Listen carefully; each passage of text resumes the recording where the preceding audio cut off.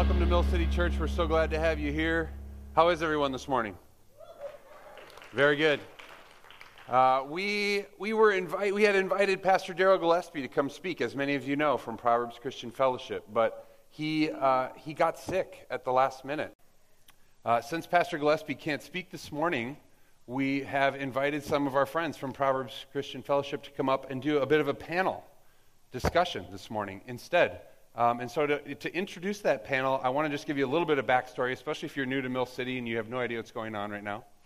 We're in a conversation for the last few weeks on gospel and race.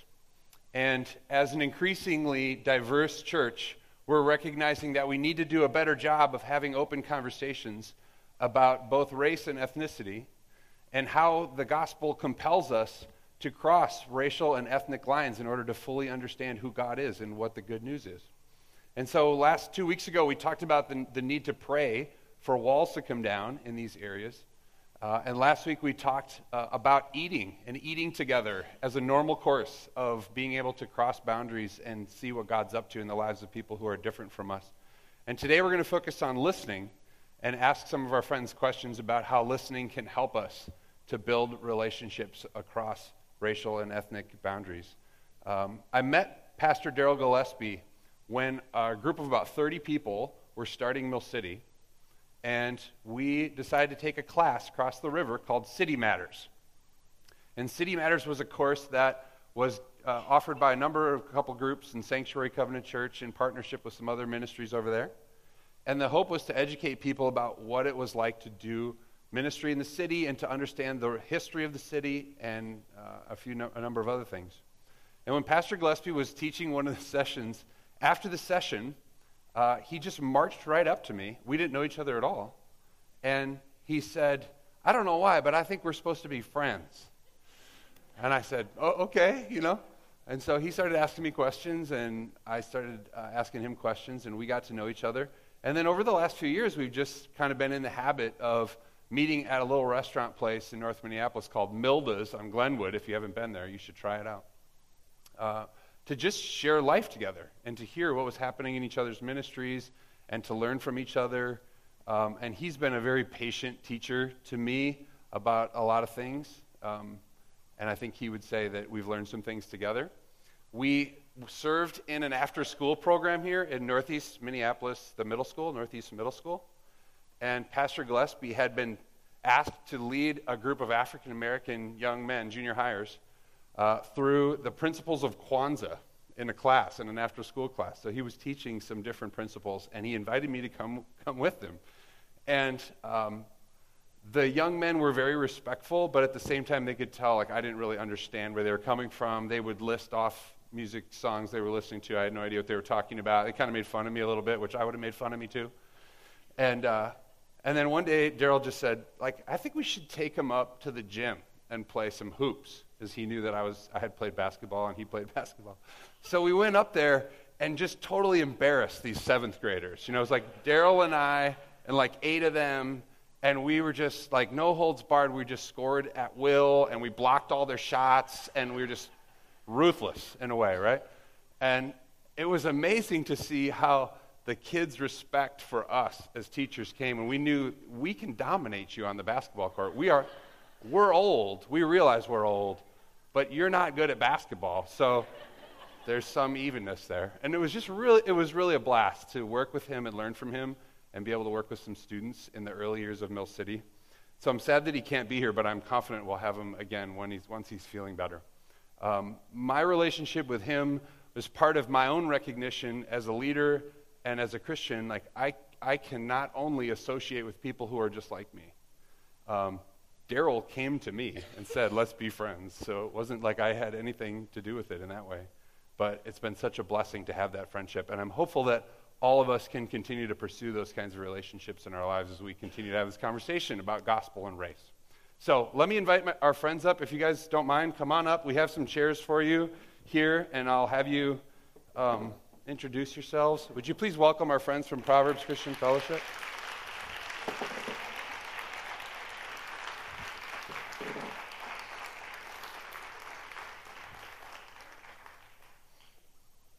Nathaniel Orr. Good morning. I'm Rosalind Sullivan. My name is Doris Allison. Hi, everybody. Praise God. I'm Judy Austin. And I am Ted Austin. I know some of these folks a little bit, and I know that they've been doing ministry for a long time and having conversations about reconciliation for a long time, and we have a lot to learn from them. And so in place of a sermon this morning, we're just going to invite them to answer a couple questions about their church, about what they've learned about listening, and then give you the chance, as we have time, to ask some questions yourselves. So if you can think of a really good question while you're sitting there, Stephanie will be coming around in a few minutes to take as many questions as we have time for this morning. Does that sound okay to everybody? All right. We've been practicing being responsive because we're not that responsive of a congregation. Sometimes I have to look at people and say, you'll have to make a noise so that I know that you're hearing what I'm saying. And a lot of people are sitting up here in the front. This is very unusual. No one ever sits in the first 10 rows here. So these people are all sitting there because we're trying to learn to be responsive. So as much as you can call that out of them, the pastor here will be appreciative. Okay? Huh? Your neck's getting sore. So you're suffering. I hear you. Thank you. All right. So why don't a couple of you just tell us a little bit about the ministry of Proverbs Christian Fellowship and what you all are trying to accomplish over there. Would you start with that, Nathaniel? Well, I'm probably I don't know, who's the There you go. Pastor Allison is the right person, apparently. Well, see, there's years and then there's years. And so I'm probably not as senior as somebody else who's in this role. I'm talking about years in terms of experience at Proverbs. Let me get out of trouble right quick. Pastor. Good morning. I started with Pastor Gillespie from the conception of Proverbs Ministry, and we started in his home. We first started with a Bible study group. And a lot of the people that were there at the Bible study, we had been previously in a ministry that had dissipated, and people needed to heal and really gather themselves back to be able to start back to do ministry. And as you know, you cannot do ministry if you're not healed. If you're sick, you can make someone else sick. Amen? Yeah. All right. Look at that. Look at that. Yay. Can you come back next Sunday? And so, as I stated, we started a Bible study, and we began to heal and be able to reconcile with the previous church that we were at. Things were not well when we left the church. And at that time, we were in a Bible study in Pastor Gillespie's living room and dining room for about a year. And as we studied the Word of God and became more strong in our faith, and we just came together as a little bitty body, but we had all of our members. We had every part that we needed in order to begin a church. And Pastor Gillespie, he had been seeking God, as well as he had everyone in the Bible study praying.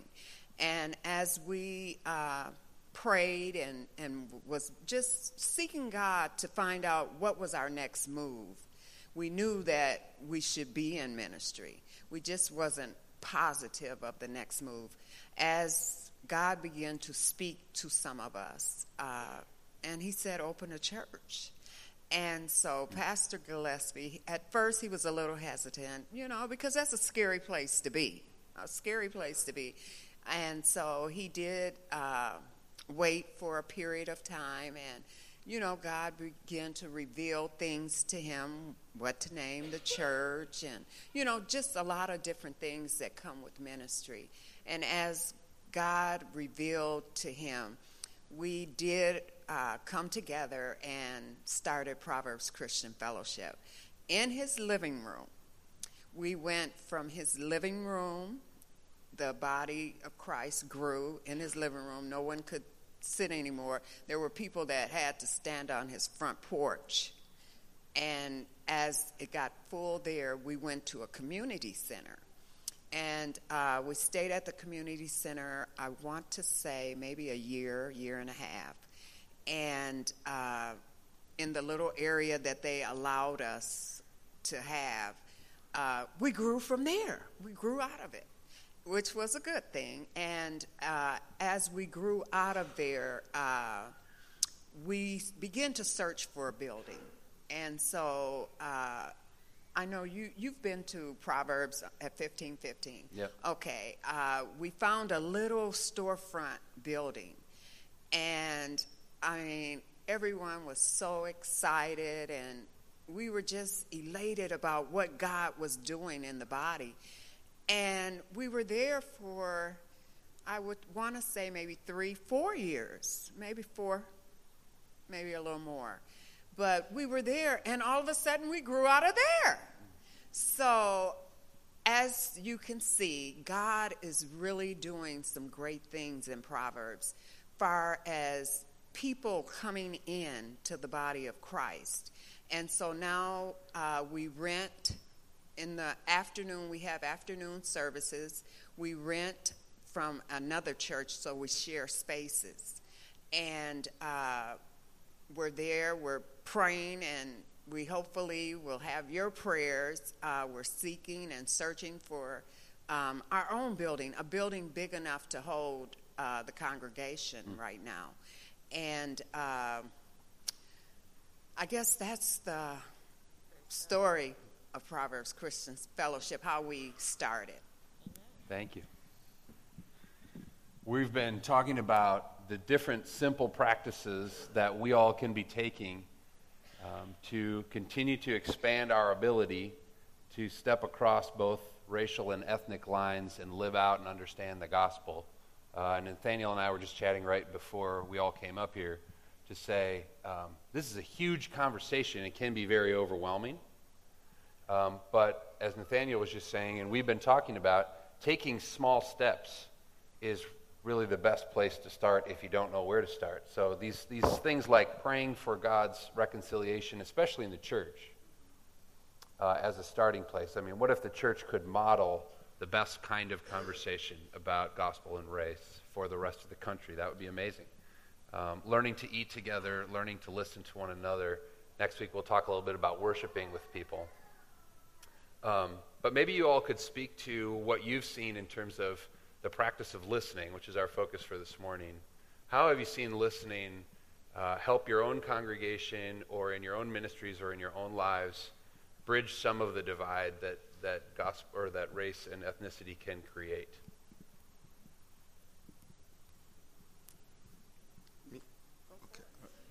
So, getting started in ministry, I can think of a number of instances where listening presented itself as easily as sometimes just getting on the phone with an individual.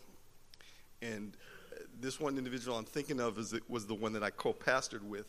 And we had a lot of conversations about how the church was going to take shape, what kinds of things we thought were necessary for ministering to the people groups that were part of the congregation, and things like that. And so before we really got down deep into that conversation, we talked about maybe some general things that we could do. Maybe having a meal together. So we started having potluck dinners to get started and to create fellowship. And then one of the other things we did was sit down maybe around a cup of coffee and just discuss some things that maybe I thought about him and what he thought about me, and just give each other permission to ask questions. So I think those are some basic things that I would throw out just for you to think about as we talk about this subject, because I think sometimes this feels like, well, we got to have this deep theological approach. And I think what God wants us to do is get in each other's circle and find out who we are and what we're about, what we're afraid of maybe, some of the things that we value, and go from there. Hello. I think I'm the newbie when it comes to ministry, which I think is important. When I think about listening, I think about listening with my eyes closed. I think about listening for Christ, listening to God's direction when I'm engaging with other people, when I'm in uncomfortable circumstances or circles of people who don't look or act like me, because we can face it, the more you look like me, the more you talk like me, the more you act like me, the more we have in common, the more comfortable I am going to be with you. And we have to accept and not be afraid of that. It's a lot easier to talk to you if we went to the same high school and we grew up on the same block. We have things in common. But it's when the differences come in, the block comes in. But if we think about Christ and the fact that we are all the same, right? We are all the same. We were all born into sin, then that makes us the same. So when I listen with Christ in mind, listen with God in mind, that I know that I can talk here and I can look at Pastor Bender and say, he's just as sinful as I am. Not because I said so. That's what they all say, too, so you're in good company. The Word says so. So if I can start from the standpoint that we're both seeking God, that we're both fallible people, that we both need God equally. Mm-hmm. Equally. He doesn't need God more than I do. I don't need God more than he does. We need God equally. So as he's speaking and as I'm engaging and rubbing shoulders with him, I think about Christ and what Christ did when he ministered to the people. And the first thing that he did, and I think about this when I have a kind of a ministry outside of Proverbs, and it's called Her Story, and it's about healing, empowerment, and restoration. And then when I always think about, how do you do ministry, what's right and what's wrong, and I think about the fact that Christ, in my mind, should have said, look, I am your Savior. I don't need to feed you. I don't need to listen to you. I don't need to hear you. I don't care about you being hungry. You are dead without me. So sit and listen to the word, right? That's what I mean. If I'm Jesus, I'm bringing it to you, right? But he didn't do that. In all of his greatness, he listened to the needs of the people first and foremost, when he knew that he was the need. He was the need, but he listened to their fleshly human needs first and took care of that before he began to speak about who he was. And so I look at Christ and go, then I can definitely do that. I can definitely sit and hear you out and put behind me all of my feelings about race and gender and income and issues and hear what you might need, because I am definitely no better than Christ. So I always kind of listen with my eyes closed to listen to what Christ would have me do and have me feel and how he would have me respond. If we start there, that's not the end, but if we start there, I think we are so much more open to actually hearing one another and hearing one another's need, because our greatest need is God, and we are all equally in need of him. Amen. Amen. I just want to kind of piggyback on what Pastor Sullivan has said, and I truly believe that we cannot just be hearers of the word. We have to be doers of his word. And in doing so, we know some of the things that the word says that has been planted within your spirit. And God, he said we should be all things to all people. So there should not be any barriers.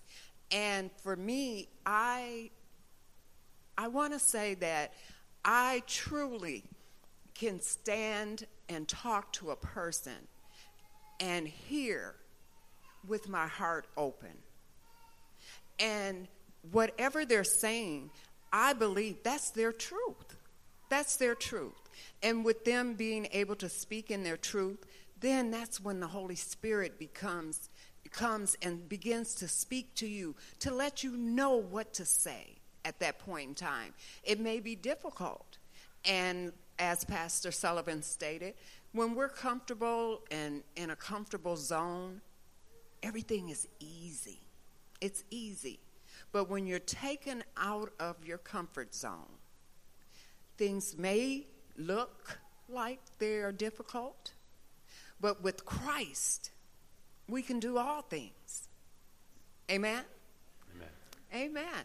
And so we need to know that no matter what that person may look like, no matter what that person may say at that point in time, I believe God has strategically placed us in people's lives for a specific reason, and that reasoning to be able to help them in some type of way.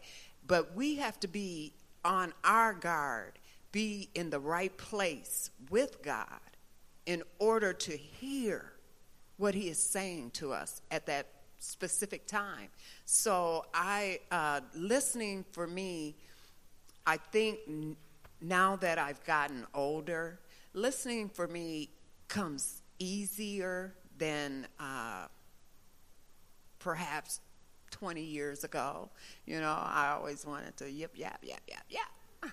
But now I'm at a point where I can listen, and as I listen to the person, I listen to the Holy Spirit as well.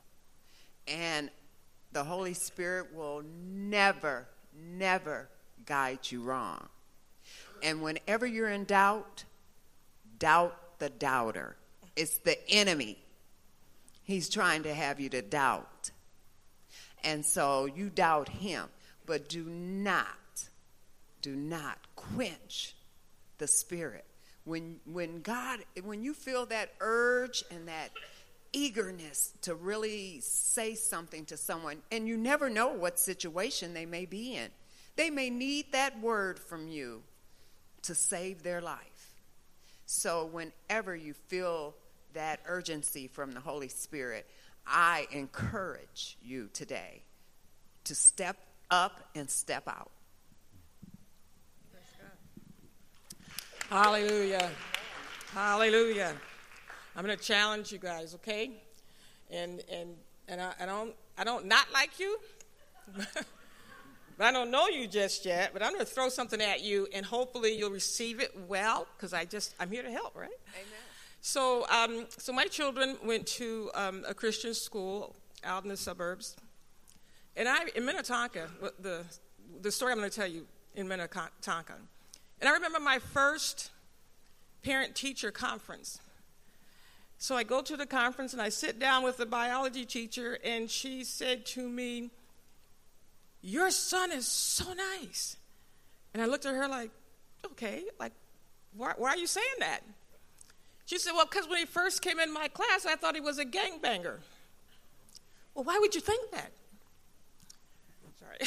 She said, well, what she was really saying to me is he's from Minneapolis, he's 6'2", and he's black.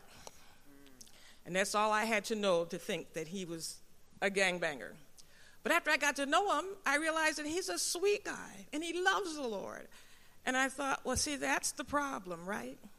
We're looking at the outward appearance, right?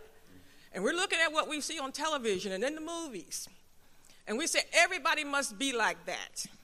So your first thought when you see a tall black man is he must be a gangbanger. He must have done something wrong. I must be afraid of him. And don't let a black man get angry, because now I'm really shivering, right? I'm really in trouble. But the truth of the matter is that some black people really do love the Lord. And they really do have a heart after God. And they really do want to be your friend. Right? Am I right? Maybe you don't know that yet, but I'm telling you, I'm right. So my second story I will tell you is that, and I'll tell you two real quick. So the second one I'll tell you is that I was in seminary, and we took a class on, I don't think it was racial reconciliation, but I think it was how to minister across cultural barriers. And we took a test the first day of class to see how prejudiced we were. And I didn't score too great. And then we had 3 months of seminary classes where we learned all about, a particular race. And at the end, we're supposed to be able to say, well, now I know more about this culture. I think of them differently. Yeah.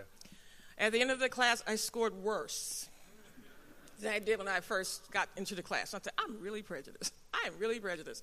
But here's the problem. The problem is that I'm old enough to remember the hurt and the pain. I'm old enough to have those experiences where my grandmother's from Mississippi, and I'd go stay with her for the summer, and I'd had a little 6-year-old white boy say, I don't want that nigger cleaning up my playroom. And I'm like, whoa, I'm from the North. I'm from Philadelphia, so I'm like, what in the world? But it was painful at 14. I'm old enough to say to you that I'd go into a store and not be waited on because of the color of my skin, and I'd watch everybody around me be waited on. I could tell you that the house my mother bought when I was in high school, she had to go through a white friend to get it, because when she first showed up at the door, the person said, all of a sudden, I'm not selling this house anymore. And so she bought it from the white guy next door, who was a friend of hers, and he bought the house, and then she bought it from him. But I'm old enough to remember those kinds of things that are really, really painful. So we went through this class, and all those things were being shared, and I thought, yep, it's just, pushing buttons. I remember. So my challenge is to not let that stuff get in my way when I want to have a relationship with somebody who's not like me. So my son marries a white girl. Struggle, struggle, struggle. Struggle. And my kids were like, Mom, you're trying too hard, because I just wanted to be her friend so bad. I wanted to be a great mother-in-law. And then we went to the first baby shower, and I'm trying to, get in there and tell the jokes and say things, and her family, well, no, she doesn't like that. And no, you can't do that. And I thought, oh my God, I'm going to hurt these people. I got to get out of here. Thank God I have 4 of my own daughters that I can share jokes with. And that's my mindset. I'm just being real. You're listening, right? You're listening. Tough. And then recently, my last story is recently, so I have 3 beautiful grandchildren by them. And one is a girl, and she's got this curly hair, right? Y'all know that biracial hair that's kind of straight and kind of curly, really curly. And so I go over to their house one day, and my daughter-in-law would not stop talking. What I really felt like saying to her, she's telling me how the barber didn't cut it right, and the child was only like 2 at the time. The barber didn't cut it right, and she's so angry, she said, go back and get her money back, and da-da-da-da-da. And I wanted to say to her, if you would just stop talking a minute, I want to share with you how African Americans do their hair. I want to share with you that we don't cut our kids' hair when they're 2 years old. Right. We don't do that. I want to share with you that there's some products you can put in your daughter's hair that will help it be combable. Because I know you guys just get up and wash your hair in the morning and just keep rolling, right? Some of you probably don't even comb it. You just shake it out, right? And keep going, right? African Americans have to comb our hair from the root all the way out to the end because it's curly. For some of us, it's kinky. Others, it's nappy. Right. But well, that's what we have to do. And I wanted to say to my daughter-in-law, if you would just let me help you. But she was too busy talking. Too busy trying to, not listening. Too busy trying to tell me in a way that she had all the answers, that she was better than her mother-in-law. But I'm old enough to say, you just go ahead and have that. In a minute, you'll come and ask me some questions. And so when I finally got to babysit, because she wouldn't let me babysit there for a while, I was just not good enough. My house wasn't clean enough, just not good enough. When I finally got to babysit for a day, and at the end of the day, I told my son, you got to put something on Zamira's hair because that stuff was falling in her face. And I watched her all day long. She's trying to play, and she's got curls in her eyes, and she's just trying to play. That's why African Americans, you see our little kids with braids and ponytails and that kind of thing. We know how to get it out of their eyes. But if she would just listen to her mother-in-law, I could help her just a little bit. So listening is really, really important. Really important. And like black preachers say, we say, we're almost done, then we keep going, right? I'm going to do that. I'm almost done. Let me keep going. So one last story is that my son was in high school. This same son, there's all these stories about the same son. I have 6. We have 7 together. And they're all adults. But he's in high school, he's in a class, and I'm getting calls that he's in trouble with the teacher. So I go up to talk to the teacher, and I say to her, my son's telling me the story, and I say to her, here's what's happening. When you have your back to the class, you're writing on the blackboard, everybody's laughing at you. All the kids, they don't like you. They're all laughing at you. And when you turn around, you know how kids are. Wasn't me. But when you turn around, the first person your eyes rest on is the one that's different. And it's my son, because he's the only black boy in the class, only African American in the class. And so he's getting chastised more than any of the other students, that is making him angry. When he comes home, he's telling his mother about it, because his mother's getting angry. So they have to go up to the school. You know what the teacher says to me? I'm sharing it with her, and I say, you just got to do a little better, because everybody's laughing at you. My son's not the only one. You have to spread the discipline around. And the teacher said to me, well, how come you're not all ethnic? It's a Christian school. I said, ethnic? What do you mean by ethnic?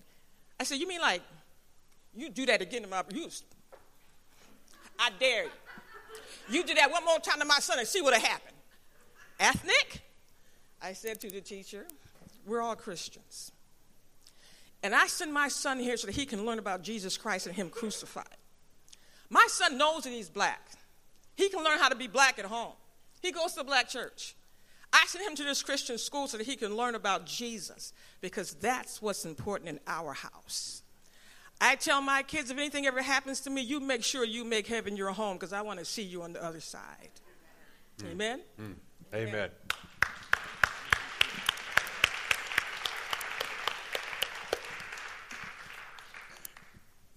I'm going to stand up because I'm not going to be long. I think my wife, she said quite a bit.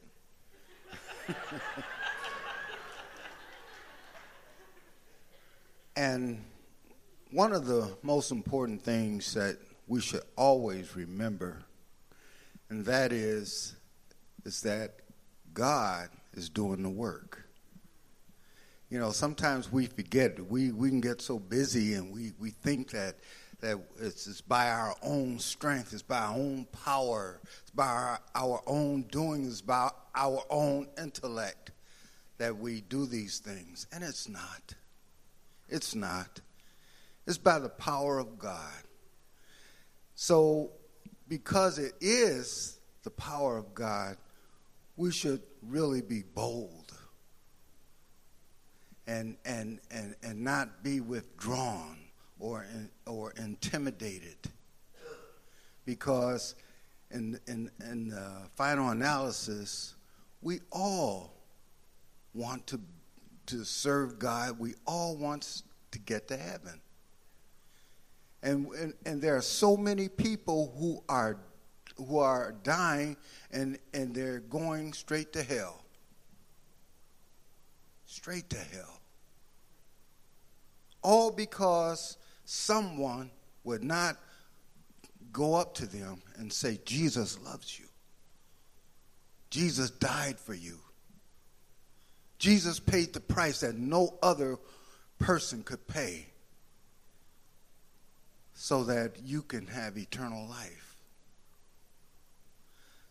We all need to be busy for God. And it may be it might be a little challenging because someone is different. But I tell you what you can do. You can look at your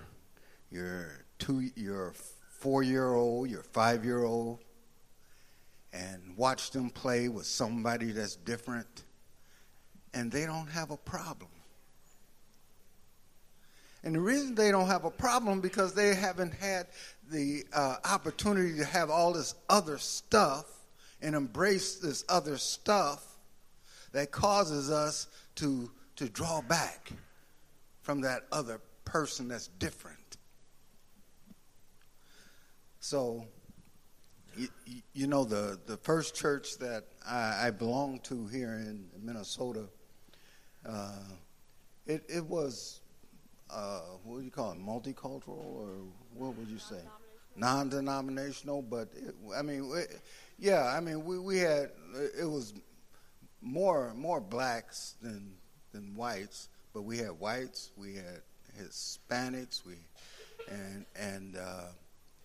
there didn't seem to be a racial issue, none whatsoever, because we were believers, we were Christians.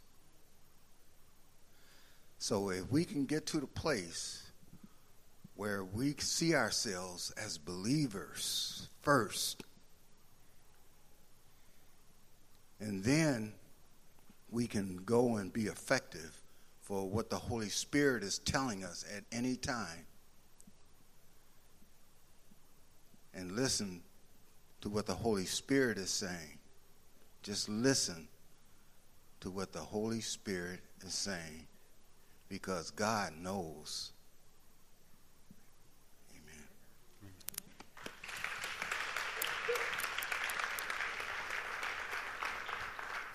I just want to share a scripture here as we close our time from this passage in Acts that we've been looking at the last couple weeks. Acts chapter 10, as Peter is learning to embrace people who are different from him, people from a different background, a non-Jewish background. He enters into their home. They've called him and invited him to teach them about who Jesus is. And these two verses just really strike me in light of our conversation this morning. Acts chapter 10, verse 34.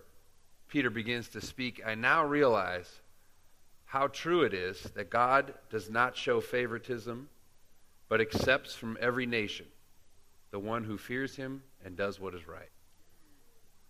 And for me, that's the cornerstone of this story in Acts, where Peter has to overcome a lot of his own prejudices to embrace some people who are different from him. And he knows the people from his background are going to critique him and be upset with him for doing that. But he entered into it because the Holy Spirit was leading him. And his conclusion is, I now see God does not show favoritism, but accepts anybody from any nation or any background who fears God and does what is right. And I think that's what Ted's trying to tell us this morning. How do we listen to the Spirit to do what God wants us to do, and to see that the Spirit wants to break down these barriers that we've created to place different values on different people, which God has never done. God does not value people differently. He creates everyone the same with his image. So we thank you guys. We thank you for, at the very last minute, choosing to sit up here on this stage and sharing your thoughts and your lives with us. Really, we thank you from the bottom of our hearts for being willing to do that. Please give them a round of applause.